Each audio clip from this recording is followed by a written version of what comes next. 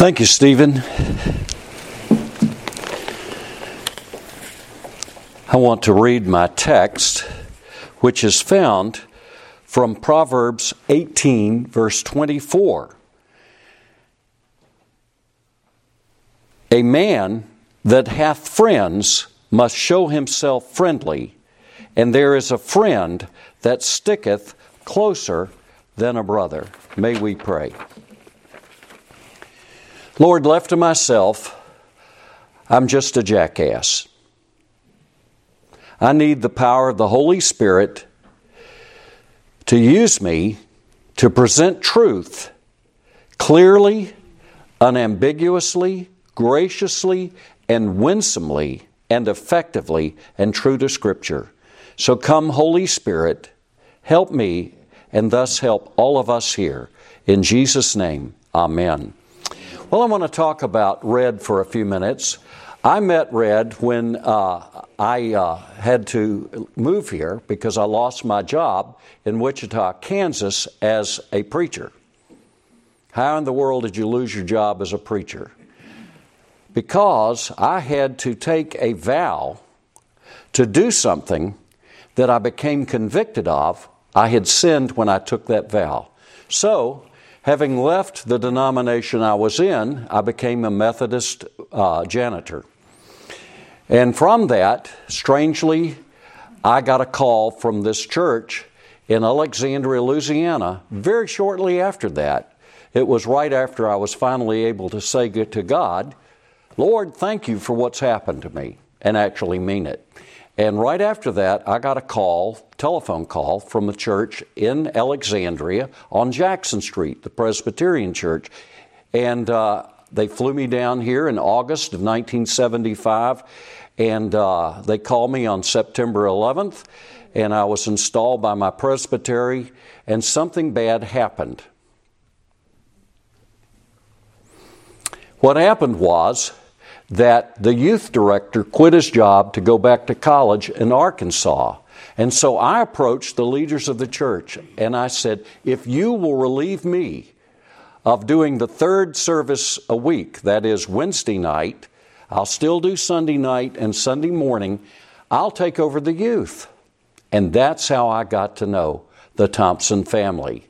They lived there just off Jackson Street, and what we did, because I made a deal, I met all the parents and I said, listen, I need you all to help me because this is what I want to do.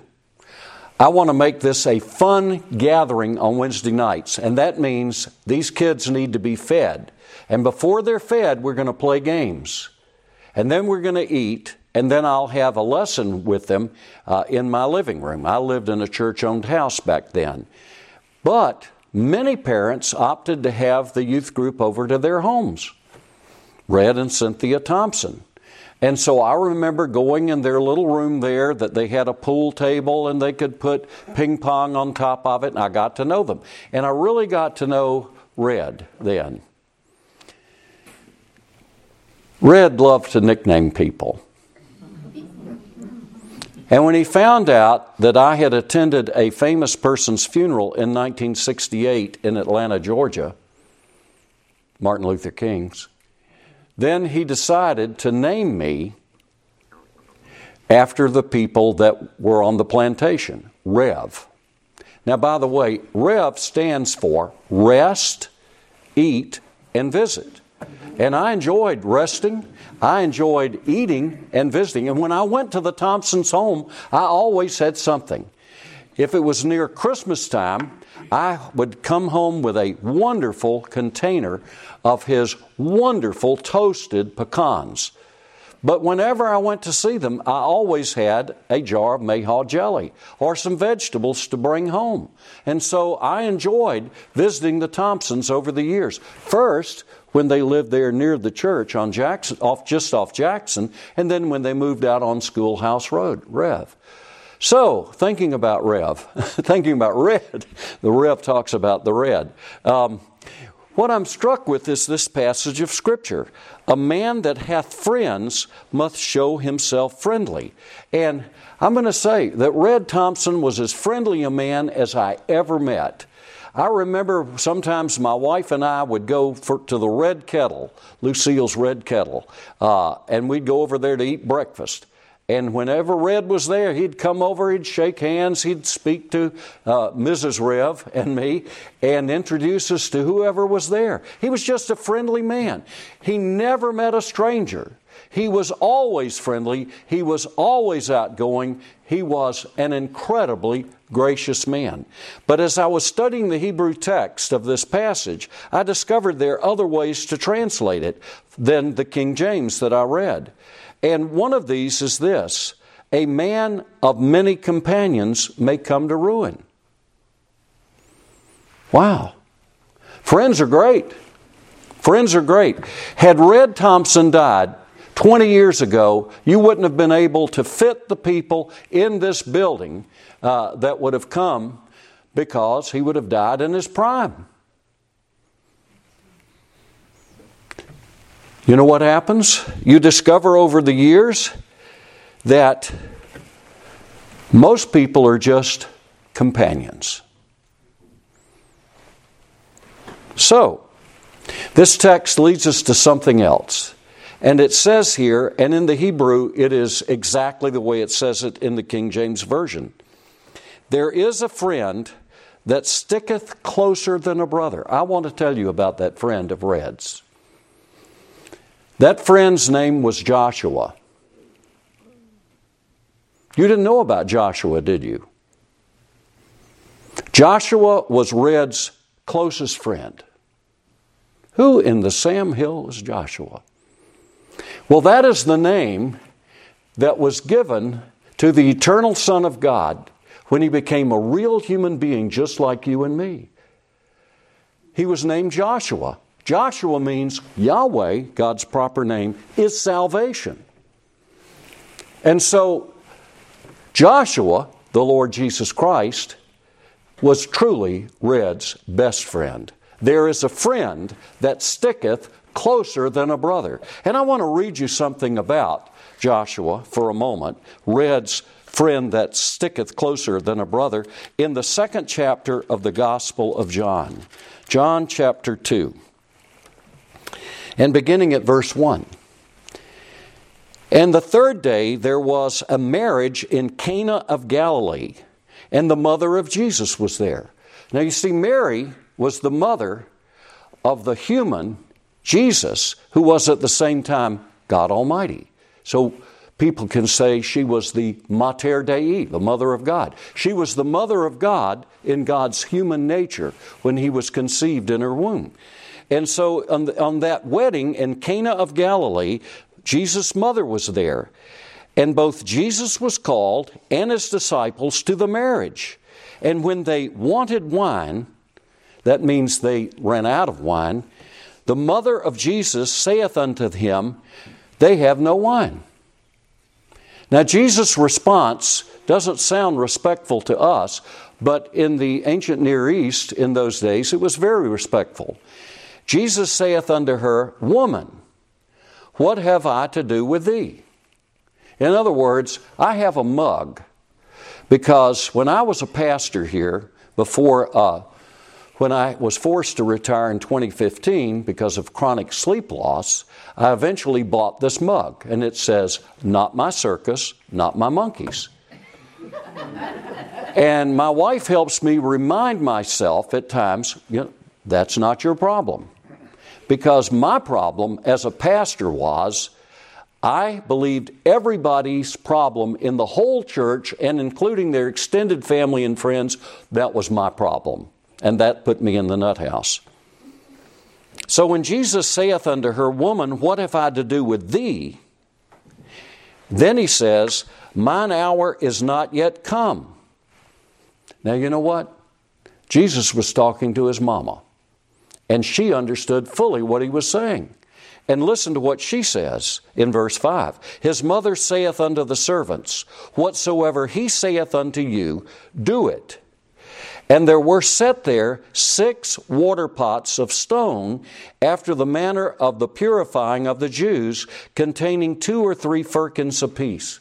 What's a firkin? I'm not sure, but I know what it was. It averaged out to about 180 gallons of water. They used these pots because they wanted to do ceremonial cleansing of their hands, for example, and other things, sometimes of their feet. And so they had these water jars containing about 180 gallons of water. And so, verse 7, Jesus saith unto them, fill the water pots with water. And they filled them up to the brim. And he saith unto them, draw out now, and bear unto the governor of the feast. And they bear it. Verse 9, when the ruler of the feast, that's the person you hire for a wedding. Make sure that the food doesn't run out. I was learning a story about the man that used to run Bistro on the Bayou, and it read in Cynthia's 50th anniversary. He didn't pay any attention to what he was told, and they ran out of certain things. Wow, I was there, 50th anniversary. And so when the ruler of the feast, the person's responsible to make sure the food's right and everything's right, tasted the water that was made wine, and knew not whence it was, but the servants which drew the water knew, the governor of the feast called the bridegroom, and saith unto him, every man at the beginning doth set forth good wine, and when men have well drunk, then that which is worse. But thou hast kept the good wine until now. Now I need to make a comment, old crow, and that's this. No one who reads the New Testament in its original language thinks this was grape juice.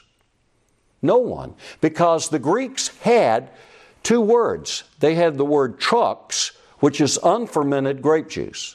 And they had the word oinos, which is wine, fermented wine. And what I want you to understand, contrary to any doctrine any liar has told you, Jesus made alcoholic wine.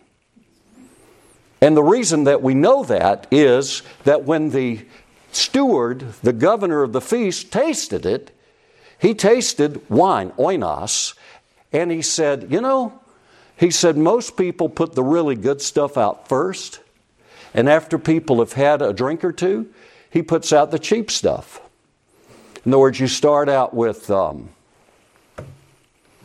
don't even know brands, but anyhow, you end up with Ripple. I do know that because I used to preach to winos. And so when the steward of the feast tastes this alcoholic wine, he said, I've never tasted wine this good in my life. This is the best wine I've ever tasted. And so what I want to say is that Jesus approves of what we're doing here today. Because the Lord Jesus, that is his real name is Joshua, Yahweh is salvation, made alcoholic wine. And God designed oil to make our faces shine and wine to help us be cheerful.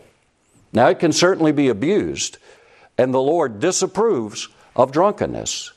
But having wine, having alcohol, and showing yourself friendly to people, I think that kind of sums up Red in a way.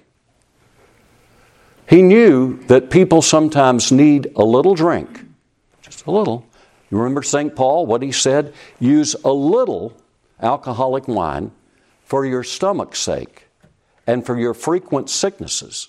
If St. Paul said it and Jesus made it, who am I to condemn it? But I will condemn drunkenness. So here's where I'm closing with this. There is a friend that sticketh closer than a brother. Red Thompson was raised in the Baptist faith. He married a lady in the Episcopal faith. And they had a wonderful marriage. It was a marriage made in heaven. Both Red and Cynthia knew the Lord. And both Red and Cynthia, if we could call on them now, would you say something to the people here? This is what Red would say to you. I'm very serious. If Red and Cynthia were here today, they would say to you, do you know my Jesus? Do you know my Jesus? You see, it's not by being a good person. I'm not perfect. Neither are you. Neither was Red. Neither was Cynthia. It's by the friend you've got. If you don't have that friend, you ain't got nothing. Excuse me for speaking in Grant Parish language. No matter how good you are, no matter how proper you are, no matter how friendly you are, if you don't have Red's best friend, and that isn't Old Crow, if you don't have Red's best friend, this won't do you any good. If you don't have Red's best friend, you're going to be singing that song that is implied in Rock of Ages, cleft for me. Nothing in my hand I bring, simply to thy cross I cling. Red clung to the cross. Red was an honorable man serving his country in the Korean conflict. Red was a successful man. He was a hard-working man who instilled in his two boys a work ethic. Work, work, work, work. Am I wrong? Well, no. But the heart of the matter is Red's friend, Red's best friend. Do you know the Lord Jesus Christ? Of all the questions you can ever be asked, that's the most important. Do you know the Lord Jesus Christ? Because if you know the Lord Jesus Christ, if you love the Lord Jesus Christ, you don't have to be afraid of the grave. I know in whom I have believed, and am persuaded that He is able to keep that which I've committed unto Him against that day. Do you know Red's best friend? If you can say yes, you've got a wonderful future ahead of you. If you can't say yes, I don't know. I don't know. That's above my pay grade. I don't know. But I would like you to know my friend, who's Red's best friend, the friend that sticketh closer than a brother. May we pray. Lord, please bless these words. Use them to instill in people a desire to know Red's best friend, the friend that sticketh closer than a brother. In Jesus' name, amen. I'd like you to stand with me and sing as a closing song, and then I'll pronounce the blessing on all of you. What a friend we have in Jesus, all our sins and griefs to bear. What a privilege to carry